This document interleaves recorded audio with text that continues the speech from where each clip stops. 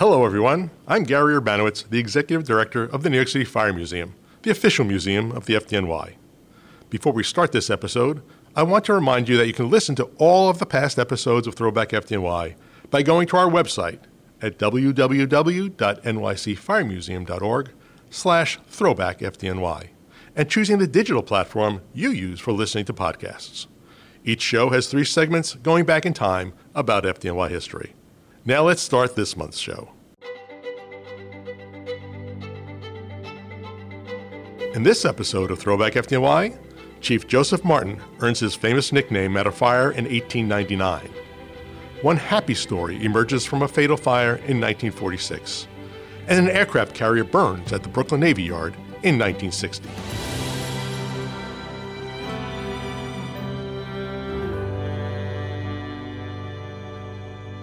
Joseph Martin was born in New York City 1 year after the start of the Civil War. He grew up on East 13th Street. On January 18, 1884, he was appointed to the fire department of the city of New York. Among his fellow firefighters, he was unique, having attended 2 years at City College.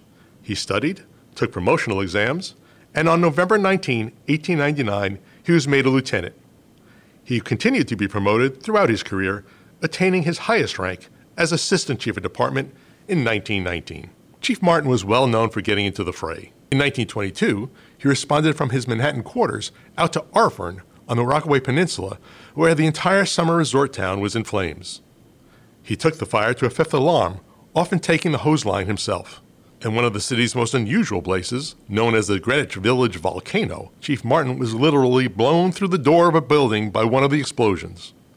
When Mayor Hyland asked the chief how he felt, Martin said fine, only to crumble unconscious at the mayor's feet. He refused Dr. Archer's plea to go home. Instead, he commanded the fire from a stretcher placed in the window of an undertaker's shop across the street. On April 16, 1930, at the age of 66, he was so exhausted at a 3-alarm fire on East 33rd Street that he collapsed. Again, Dr. Archer wanted him to go to the hospital, but he refused and continued to command the fire from a stretcher. The next day, he was designated disabled by Chief Medical Officer Joseph Smith, leading to his eventual retirement as of November 1st that year. He died on October 25th, 1941. But it was at a fire in a warehouse at Hubert and West Streets that secured Joe Martin's place in history. As captain of Engine 31, he and his company responded to a warehouse fire seated in the building's cellar. At a time long before breathing apparatus, Martin and his company fought vigorously, with member after member retreating due to the intense smoke and heat. Martin stayed in place at the nozzle. Chief Croker, realizing the futility of the attack, ordered all members out of the building. But Captain Martin did not leave the knob. So Croker went in after him and, forcing him to leave, introduced the captain to reporters by saying, "Gentlemen, this is Smokey Joe Martin." And the name stuck. 3 years after Martin's passing, the U.S. Forest Service developed the Cooperative Forest Fire Prevention Program and asked artist Albert Stahl, a noted illustrator of animals, to create a character for the program. His poster of a bear became the hallmark of the new campaign. And although exactly who named the bear is not known, what is known is that he was named Smokey, after FDNY's famous late chief, Smokey Joe Martin. Hello everyone, I'm Ted Grant, President of the Board of Trustees of the New York City Fire Museum. As we come to the close of another very difficult year, I want to appeal to you for your support. With your help, we have been coming back since reopening in September 2020 after our pandemic shutdown. But we are not out of the woods yet, for sure.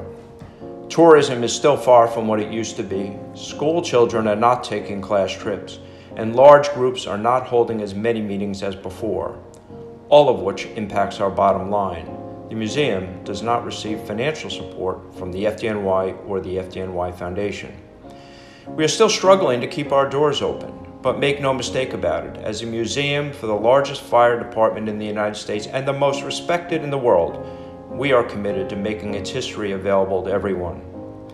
Please help us by visiting our website and making a contribution and perhaps becoming a member. Visit www.nycfiremuseum.org and click on the Support tab to show that you too want to help us preserve, educate, and celebrate the history, tradition, and fire safety programs of the FDNY. Thank you and stay safe. It was a cold night on December 11th, 1946, when a fire broke out at the abandoned Knickerbocker Ice Plant in the Washington Heights neighborhood of Manhattan. The company was in the business of making ice at a time when many homes had large blocks of ice delivered to them to store perishable items. Shortly before midnight, a tenant in the neighboring building smelled and saw heavy smoke. He ran to the closest street fire alarm box and turned in an alarm. Arriving units found a well-advanced fire in the barn-like ice storage room, extending to the cockloft, the space between the ceiling and the concrete roof, which was 60 feet above the large open floor area. Firefighters had to attempt to fight the blaze from above. Heavy steel beams made the large open area possible, but as the flames raged, the beams became hot and began to expand with no place to go. Suddenly, a 65-foot-high, 100-foot-long bearing wall gave way and collapsed. All but one of the firefighters on the roof escaped to safety, but firefighter Frank Moorhead Jr. of Engine 93 perished. If that wasn't bad enough, the collapsed wall fell on the adjoining tenement house, where on this cold night, many residents were still inside, some of them even sleeping through the calamity next door. Now, a major search and rescue operation had to be mounted to extricate the estimated 60 people in the building. In an unusual move, a call went out for firefighters only, with each of the FDNY's 14 divisions sending one member to assist in the search. Firefighters operated at the scene for 3 days. In the end, 37 civilians and one firefighter lost their lives in the fire and collapse. But here is one positive story to come from this tragedy. One family in the building was named the Poppers. The family of 5, mother, father, and 3 young children, were all asleep when the collapse occurred. The 10-year-old boy, A. Joseph Popper, was in the top bunk of the bed he shared with his brother. The bed collapsed and killed the young man below. The other members of the family were crushed by falling debris. About 9 hours after the collapse, a firefighter found Joseph and pulled him from the rubble. He was the only member of his family to survive. But what makes this story more moving is that as a result of his traumatic experience and his admiration for the members of the FDNY that worked tirelessly for so long to save him and many others, he joined the FDNY on March 30th, 1960. When he did, he visited the office of the department's magazine, WNYF, to see if they could help him locate the firefighter that rescued him 14 years before. The magazine wrote his story in a brief article called The Last of the Poppers, a nickname that soon affixed itself to Joseph. As a result of the WNYF article, Joseph was reunited with his rescuer, Battalion Chief Neil Kinnick, who stepped forward. After a successful 23-year career with the FDNY, Lieutenant A. Joseph Popper retired from Ladder Company 79.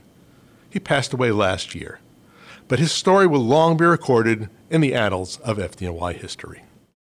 The New York City Fire Museum shop offers a wide selection of museum souvenirs and FDNY licensed products.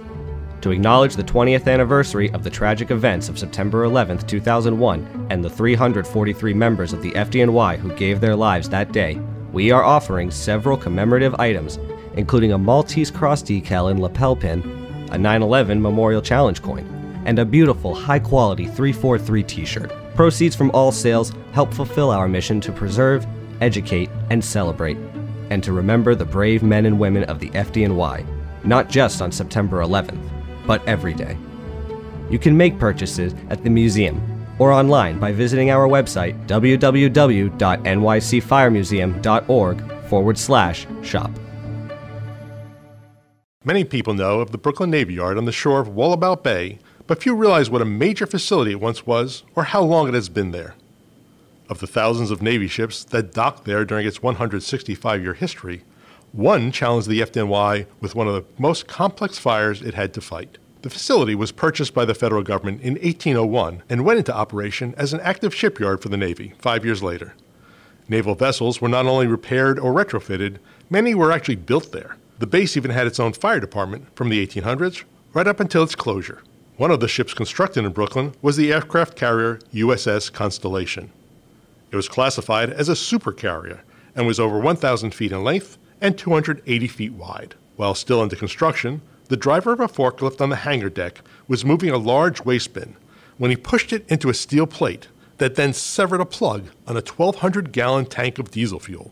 The ship being at an angle towards its stern permitted the diesel to flow out freely. Somehow, that fuel ignited, and the flames traveled to all of the spilled oil, spreading fire to many pieces of the construction material, equipment, and supplies throughout large areas of the vessel. FDNY received the initial alarm at 10:30 a.m. on December 19, 1960. Within 30 minutes, the conflagration was raised to a full fifth alarm. The flames had spread throughout the forward half of the hangar deck and the 4 decks above, all the way up to the flight deck. One account claimed that the flight deck looked like an entire lumber yard ablaze. At 1:26 p.m., the Chief of Department transmitted a second alarm from Manhattan Companies with instructions to respond to the Brooklyn fire. 30 minutes later, that was upgraded to a fifth alarm, effectively bringing the response to 10 alarms. At the time of the fire, there were 3,200 workers aboard the ship. Given the rapid movement of the fire, many sought the quickest escape, which for some meant jumping overboard into the water, while others slid down mooring lines to the dock. But a vast majority of the men were in areas of the vessel that did not have an exit, either off the ship or through an area not already in flames. They were trapped. Clearly, this was not only a logistical nightmare from an extinguishment standpoint, it also presented incredible risk to life for both the workers as well as for the firefighters. The acts of bravery the rescue of these men required resulted in the award of 3 Valor Medals to members of Rescue Companies 1 and 2. 4 of the department's 5 rescue companies were called in and operated at the Navy Yard. Sadly, 50 people lost their lives in the fire, and over 300, including firefighters, were injured. Nearly 600 FDNY members, including 100 probationary firefighters that were brought in from the academy, went to work at the Constellation fire. They operated 65 hose lines during the 12 hours it took to bring the inferno under control. The ship was commissioned in October of the following year and remained in the fleet until 2003. At the time, and until September 11, 2001, this was the largest combined firefighting and rescue operation ever mounted by the FDNY. And as a side note, this fire occurred just 3 days after the mid-air collision of 2 passenger planes, with one of those planes crashing in flames not too far away from the Navy Yard. In fact, 15 of the companies that were at the crash also went to work at the ship fire, with one, Rescue Company 2, still at the crash site when they were dispatched to the Navy Yard. December 1960 is considered by many to be the most significant and unusual series of alarms and responses to be handled by the FDNY.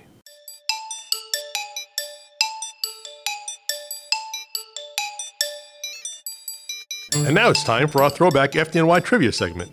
In each new episode of our podcast, we like to test your knowledge of the department by asking a question about a fact from our previous show. Here's this month's. What protege of President Abraham Lincoln traveled to New York City to recruit New York firefighters to form a regiment during the American Civil War? The answer can be found in our last episode. Remember, you can listen to that and all our previous episodes by going to www.nycfiremuseum.org/throwbackfdny. Thank you for listening. I hope that you enjoy these podcasts as much as we enjoy producing them for you. On behalf of our producers, Joe Malvasio, Pascal Etienne, Reed Perriner, and Kristen Eng, we wish you the happiest of New Year's and look forward to delivering more stories that bring the extraordinary history and unique heritage of the FDNY to life. The Throwback FDNY podcast is brought to you with help from the FDNY and the FDNY Foundation, the official nonprofit organization of the department. A thank you to Fire Commissioner Daniel A. Nigro and Chief of Department Thomas Richardson for their unwavering support. Also to the Chairman of the FDNY Foundation Board of Directors, Steve Rousseau, and the Executive Director, Gene O'Shea. Thank you to the New York City Fire Museum Board of Trustees, our staff, volunteers, and of course, our museum members. In 2022, resolve to come visit us at the New York City Fire Museum. We're located at 278 Spring Street, between Varick and Hudson Streets in Manhattan, and consider becoming one of our museum members. I'm Gary Urbanowitz. I'll leave you with this important message one final time in 2021. With the cold winter months upon us, remember to place space heaters at least 3 feet away from combustible materials, such as blankets, curtains, and newspapers that can easily catch fire. And do not leave space heaters unattended. We can all do our part to be a partner with the fire department by promoting fire safety. Thank you, and be safe.